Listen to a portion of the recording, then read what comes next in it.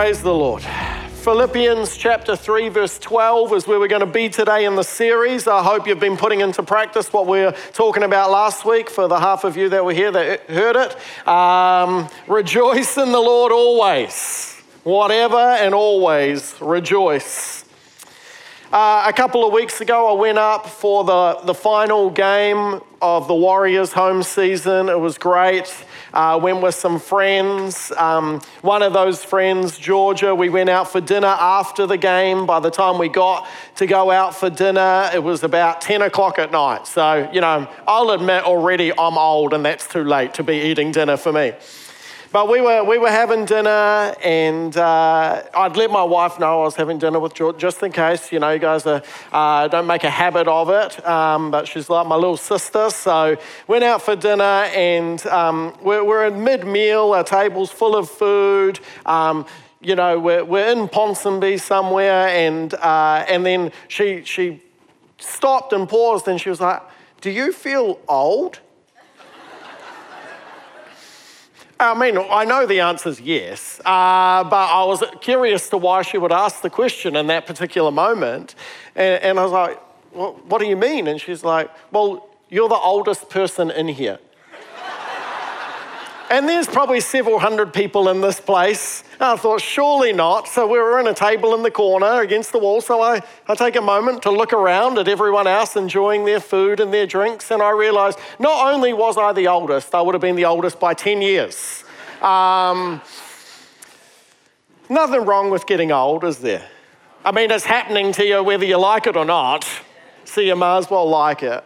But it got me thinking about maturity and about having a faith that goes the distance, having a faith that lasts the seasons of life. And in this passage of scripture we're going to get to today, Paul has this line and he says, the mature think this way. The mature think this way. So just as we read it, because we don't get to that line to near the end, he's talking about a way that the mature think. And maturity isn't a place to arrive, it's a way of being with the Lord. You can learn to be mature in the Lord actually in a young age, but you have to keep that same sort of attitude, that same sort of spirit. So I think there's some more essence in here of how do we have a faith that goes the distance for us. So Philippians chapter 3, we'll go back and just get some overlap with last week. We'll go back to verse 10. I want to know Christ and experience the mighty power that raised him from the dead. I want to suffer with him, sharing in his death, so that one way or another, I will experience the resurrection from the dead. I want to know Christ. I don't mean to say that I've already achieved these things or that I have already reached perfection, but I press on to possess the perfection for which Christ Jesus first possessed me. No, dear brothers and sisters, I have not achieved it, but I focus on this one thing, forgetting the past and looking forward to what's ahead. I press on to reach the end of the race and receive the heavenly prize for which God, through Christ Jesus, is calling us.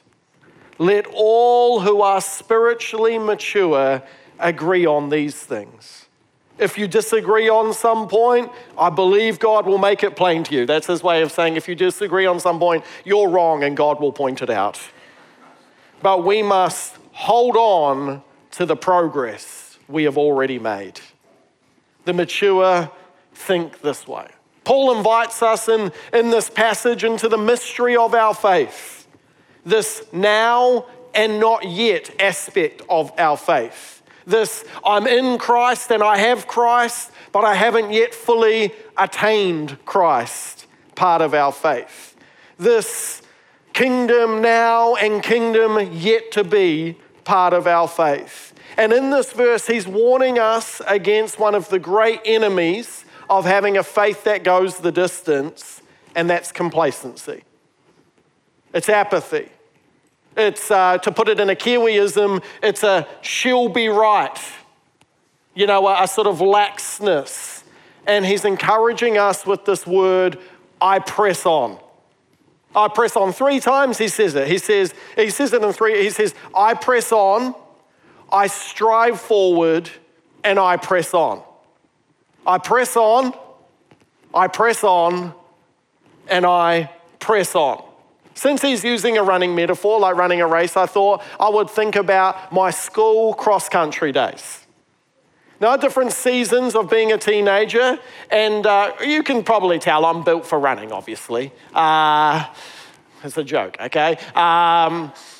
I run about 2.5 Ks and my hip starts doing funny things because I'm getting old, you know? But I did like running as a teenager. I was a part of the school cross-country team, but then in different seasons of my teenage years, and some seasons I had like friends that were into that, and then I had friends that weren't. So when it came to PE class time, and it would be pre-cross-country season, every PE class, everyone would remember this if you went to school in New Zealand, PE class would just be going for a run through the cross country. It's like that. I bet that teacher was just like, this is the easiest.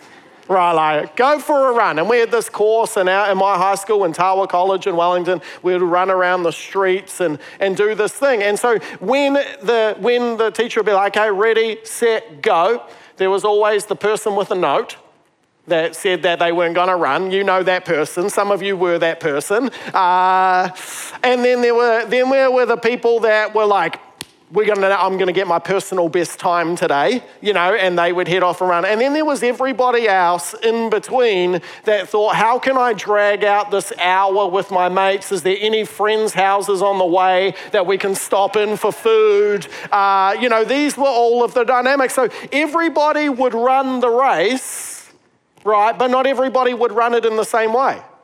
Some ran to win. Some ran to complete it. Some ran in a good sense of like pride and achievement. And others did not run to win. They walked to have fun. Or they weren't interested. And then when it came to the actual race time, it was a compulsory activity in my school. And there were, of course, the percentage of people who had notes that didn't run. And then there were everybody else, and there would be the people who wanted to win at the front, wanted to run hard, wanted to maybe get a top 20 or something, and they would run. And then there were the people who, they weren't really interested in their placing, but they wanted to run the whole thing. And then there were the walkers. And I think when we think about this in our life of faith, I'm assuming most people here, you've started the race. The firing gun has gone off, ready, set, go. You know Jesus, you've given your life to him, you've been baptized in his name, you've been filled with the Spirit. How are you running the race? In what way are you running the race? You might have set off maybe even many years ago in a different way to how you're running in this season. How are you running the race? Are you running? Are you pressing on? Are you striving ahead to win the prize for which Christ first won you? Or are you dawdling? Are you getting distracted? Has maybe the initial vigor, the initial passion, the initial love for the Lord, the initial intentionality, maybe when you first met Jesus, you couldn't wait to go to church, you opened your Bible every morning, you prayed, you were believing for great things, you like that initial passion. Where are you at today in your faith? How are you running the race today? Because we all set out, but it doesn't mean we all run to win. But I think Paul's encouragement is if you want to be mature, maturity is not a place to arrive, but a way of being with the Lord. If you want to be mature, you've got to be someone who presses on, someone who strives ahead, someone who presses on. You can hear it in Paul, right? There's a single-mindedness to what he's saying. We talked last week about how he goes, I consider all else worthless. And we talked about, well, maybe sometimes it's just important to think about it not worthless like garbage, but worth less than Christ. It's like Christ is number one, and then everything else comes down way, way under that. Everything else is worthless. There's a single-mindedness to the point, the purpose, the energy of his life, and he's pressing on for what? He says a couple of things. He says he's pressing on to possess the perfection for which Christ first possessed him. Family, Christ has grabbed a hold of our lives because he wants to restore our lives. He's grabbed a hold of our souls because he wants to mend our souls. He's grabbed a hold of our lives because he wants to wipe them from sin. He wants to rebirth us in Christ Jesus by the power of his Holy Spirit. And he wants to make us new again like he intended in the first place. Christ has come, and through all the miracles of your life and all the places where God's fingerprint is of your life, he's wooed you into his love so that he might make you perfect like you were meant to be. You were born into brokenness, and like many of us, we've chosen plenty of brokenness ourselves along the way, but Christ comes to mend us. Christ comes to make us whole. And so Paul says, I press on because I want to fulfill why God first came into my life. I don't want to lose sight of why Christ came and got a hold of my heart. He wanted to make me whole. He wanted to save me. Not just save me for something one day. He wanted to save me in the here and now. Restore me. Birth me again. Make me whole. He says he presses on to possess that perfection. Are you pressing on for the transformation that Christ first grabbed a hold of you? He says, I'm pressing on to what lies ahead. What lies ahead, friends? The hope of eternity. He presses on for what lies ahead. He is no doubt in this moment, in this passage, he's saying to the church, don't take your eyes off eternity. Don't take your eyes off the prize. Don't take your eyes off the fact that while this life some days might seem really short and other times might seem really long, yes, it's filled with blessing and it's also filled with suffering. He's saying, don't take your eyes off the fact that this is only a dot in the big scheme of God. There is eternity lying ahead, and I want to run the race while I'm on this earth in such a way for what lies ahead. And then he says, I press on to reach the end, receive the prize. And what is the prize? It's Christ himself. It's eternity with him. The prize is not some mansion, friends. The prize is not some elevated status of human materialism that we put on heaven. That's not the prize, right? The prize is not the good life as culture and as the media and as all of the marketing tries to sell us the good life. That's not the prize. Is like that, but with Jesus. The prize is Jesus. The prize is the lover of your soul. The prize is the savior of your life. The prize is God himself and eternity with him and his work. That is the prize. So he presses on, he strives ahead, he presses on to possess Christ. This is why as a church we say our vision is to pursue the way of Jesus and to play our part in his story. There's a reason why the word is pursue. It's because we know that to live a life, a faith that goes the distance, it requires intentionality. It requires single-mindedness. It requires activity to continue to lay a hold of what Christ first laid a hold of you for. We're not just floating around and vibing it here as God's church. That type of faith doesn't get you anywhere. A floating around and vibing it type of faith does not lay a hold of Christ. A floating around and vibing it type of faith does not grab onto and possess that for which Christ first possessed you. A floating around and vibing it type of faith does not survive hard times. It does not survive suffering. It does not survive the droughts. It doesn't. This is why Hebrews 12 verse 1, it says, therefore, since we're surrounded by such a huge crowd of witnesses to the life of faith, let us strip off every weight that slows us down, especially the sin that so easily trips us up, and let us run with endurance the race God has set before us. God has set before us a race. He's set before you a path. He's set before you a journey. You didn't get to choose it. God has chosen it. He wants to be the grace in it for you. He says, how do we run this race that's set before us? We do this by keeping our eyes on Jesus. Have your eyes been on Jesus this week? He's not just the champion. He's the one who initiates the faith. We know that, but he's the one who perfects our faith. There's something about when you set your eyes on Jesus, don't mishear me, running is hard. I don't like running. I've been running a bit lately, but I don't like running. It's not easy to run. But there's something about running the Christian walk.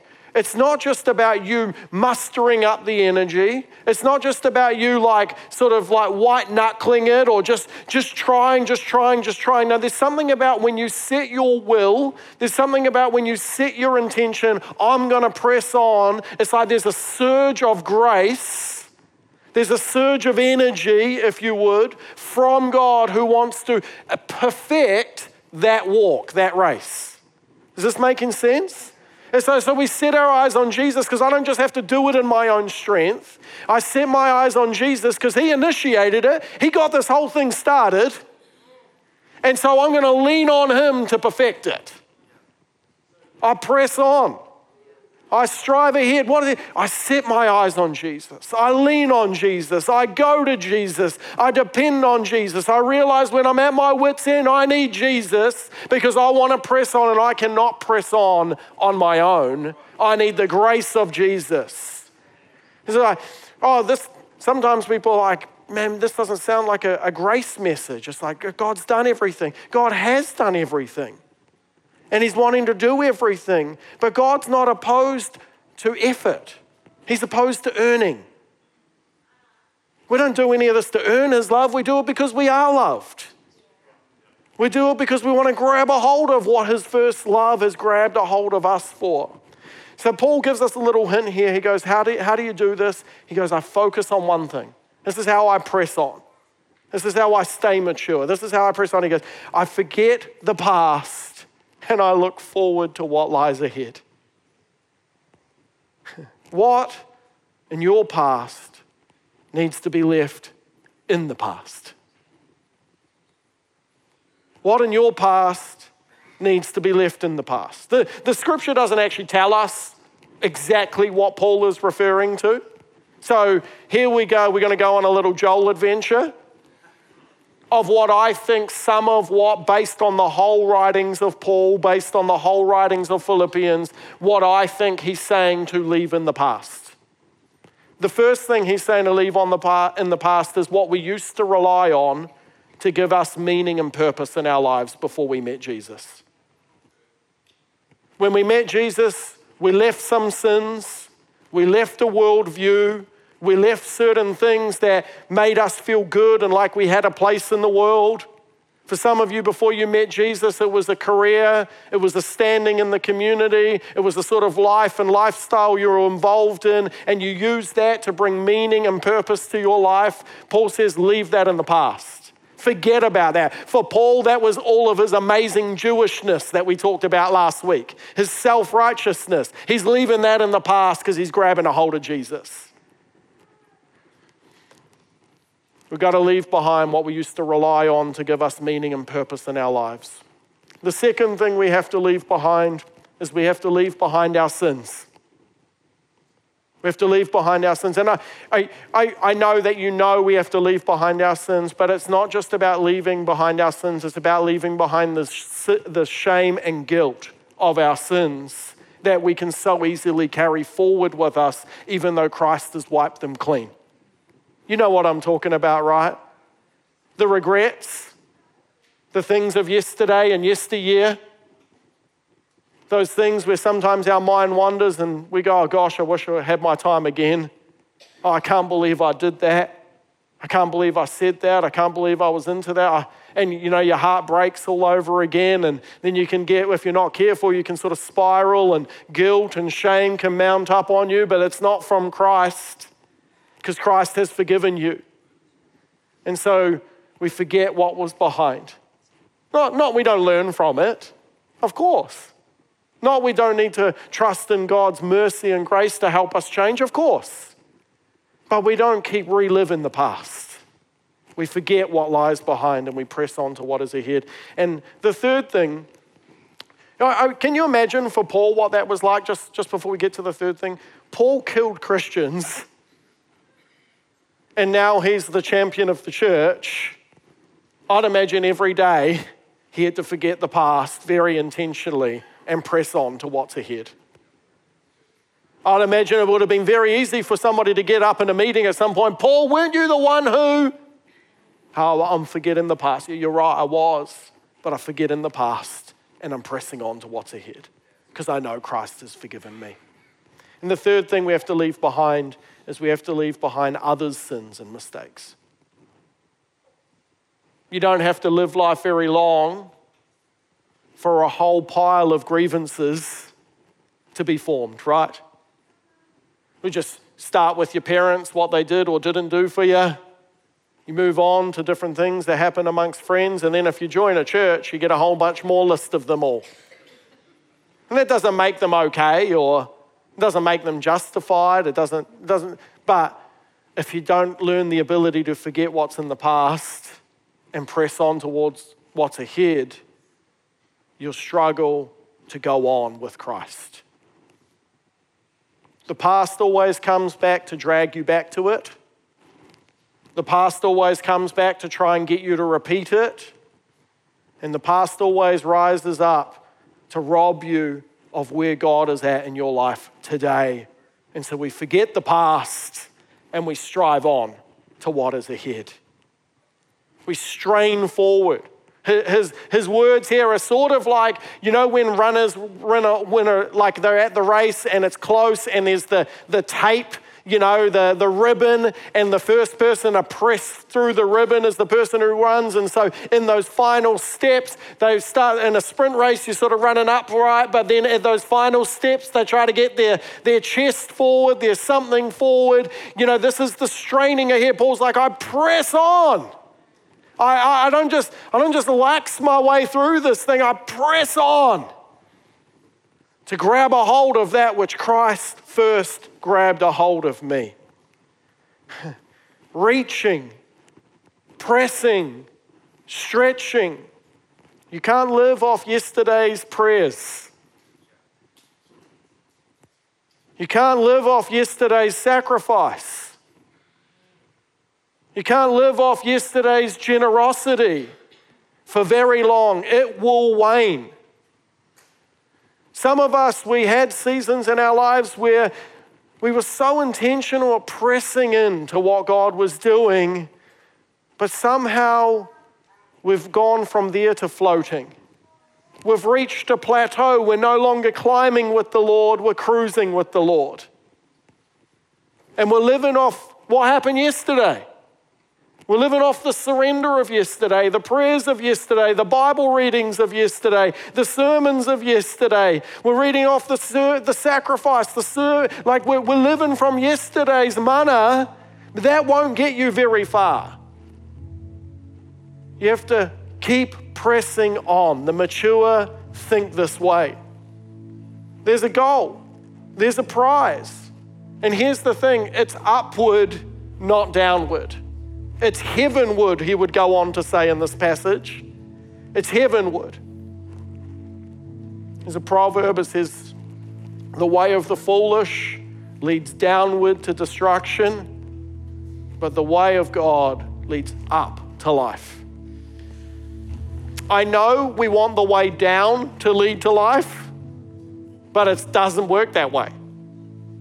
The path of least resistance is the pathway to destruction.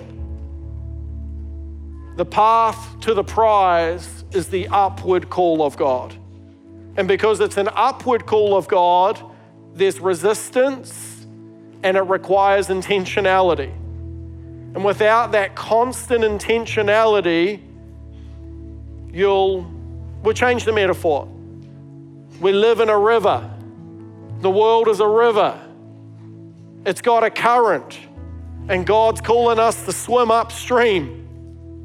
And the moment you stop swimming, you start losing ground. And in some seasons, you got to swim your heart out just to not give up any ground. And in other seasons, you swim your heart out and you make ground. But you got to keep swimming, because if you stop swimming, you stop pressing on. And you stop laying a hold of. Sunday school won't get you through your teenage years. Youth group won't get you through university. University won't get you to whatever comes next. Your single person's faith won't get you through marriage if you get married. And your married faith won't get you through children if you have children. The same faith you had when you were married won't get you through your divorce. This is the truth of these things. The faith that you had when you're 30 won't get you through the cancer diagnosis. It just won't. You got to press on. You got to strive ahead. You got to press on. The mature think this way. They keep digging, they keep pressing, they keep reading, they keep praying, they keep serving, they keep sacrificing, they keep forgiving. They forget what's behind. And here's the thing, the longer you live, the more you got to forget. And they press on. When I was preparing this message, I felt like I was sitting at my dining room table. The worship team can come. Sitting at my dining room table, and I just felt like the Spirit say, He wants to give some people today a second wind. A second wind. Broke down crying at my dinner table. I was trying to Google what the heck a second wind is. I think I know, Lord. A second wind is a person's ability to breathe freely during exercise. Having been out of breath previously, they now have a new resurgence of vitality. A second wind is a new strength, a new energy to continue with something that's an effort. A second wind is a phenomenon in endurance sports such as marathons or road running, as well as other sports where an athlete who is out of breath and is too tired to continue, we call this hitting the wall, finds the strength to press on at a top performance level, but with less exertion. Do you know, I've never run long enough to probably hit the wall, you know? I don't know if my 2Ks count, you know? But when you set out, your body is consuming glucose, I think is what's happening going on. It's like, it's more of the easy to access energy in your body. And when you start an exercise, like your body can access that within about 30 seconds. So you can just do it in your own effort, right? You get going. If you need to run from somebody, you can just start running. Your body's going to have enough energy.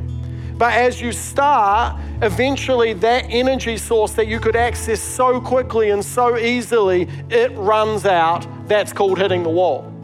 Another thing happening when you're getting close to hitting the wall is you breathing so heavily, your body is using your breathing as the main coolant system for your body, trying to drop the temperature, lower the heart rate. And so you breathe and you breathe and you breathe and you hit the wall and you're thinking, I've got no energy left. I've got no breath left. I think my heart's going to explode. I'm going to vomit. This is hitting the wall. I got nothing left.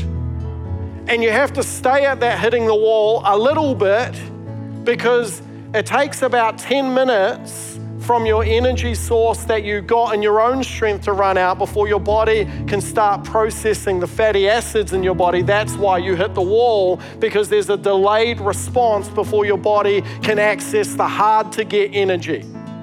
I'm thinking I'm saying it right because one of the doctors in the church was nodding, okay? And then what else happens is all your veins start to expand, and all of your ability to sweat, all of that starts opening up, and so your body accesses a new coolant system, which is your ability to sweat and blood to be able to flow. And so your breathing, even though you're still going, is now at a more relaxed nature. Is this making sense? The Lord wants to give you a second wind. He's got an energy source. He's got a coolant system. He's got a grace for you in this season of your life. And He wants to give it to you today. If you're willing and able, shall we stand to our feet? A second wind. I know you've hit the wall, but Paul would go on and skipping a few verses here. He goes, I can do all things through Christ who gives me strength. You don't have to run this race with endurance in your own strength. You can do it in Christ's strength. You don't have to press on in your own strength. You can do it in Christ's strength. You don't have to strive forward in your own strength. You can do it in Christ's strength. And so for everybody here who feels like they need a second wind from the Lord, I believe the Lord wants to give you that second wind. Just as we worship together, cry out for the second wind. Pray for the second wind. Get on your knees for the second wind. Come to the front for the second wind. Go to the back for the second wind. Do whatever you need to do in faith to reach out for the second wind from God. Oh, Father in heaven, hallowed be thy name. Thy kingdom come, thy will be done on earth as it is in heaven. Give us your second wind today, Lord. By the power of your Spirit, pour out your second wind on your sons and your daughters today, that we might press on and grab a hold of that which you first grabbed a hold of us for.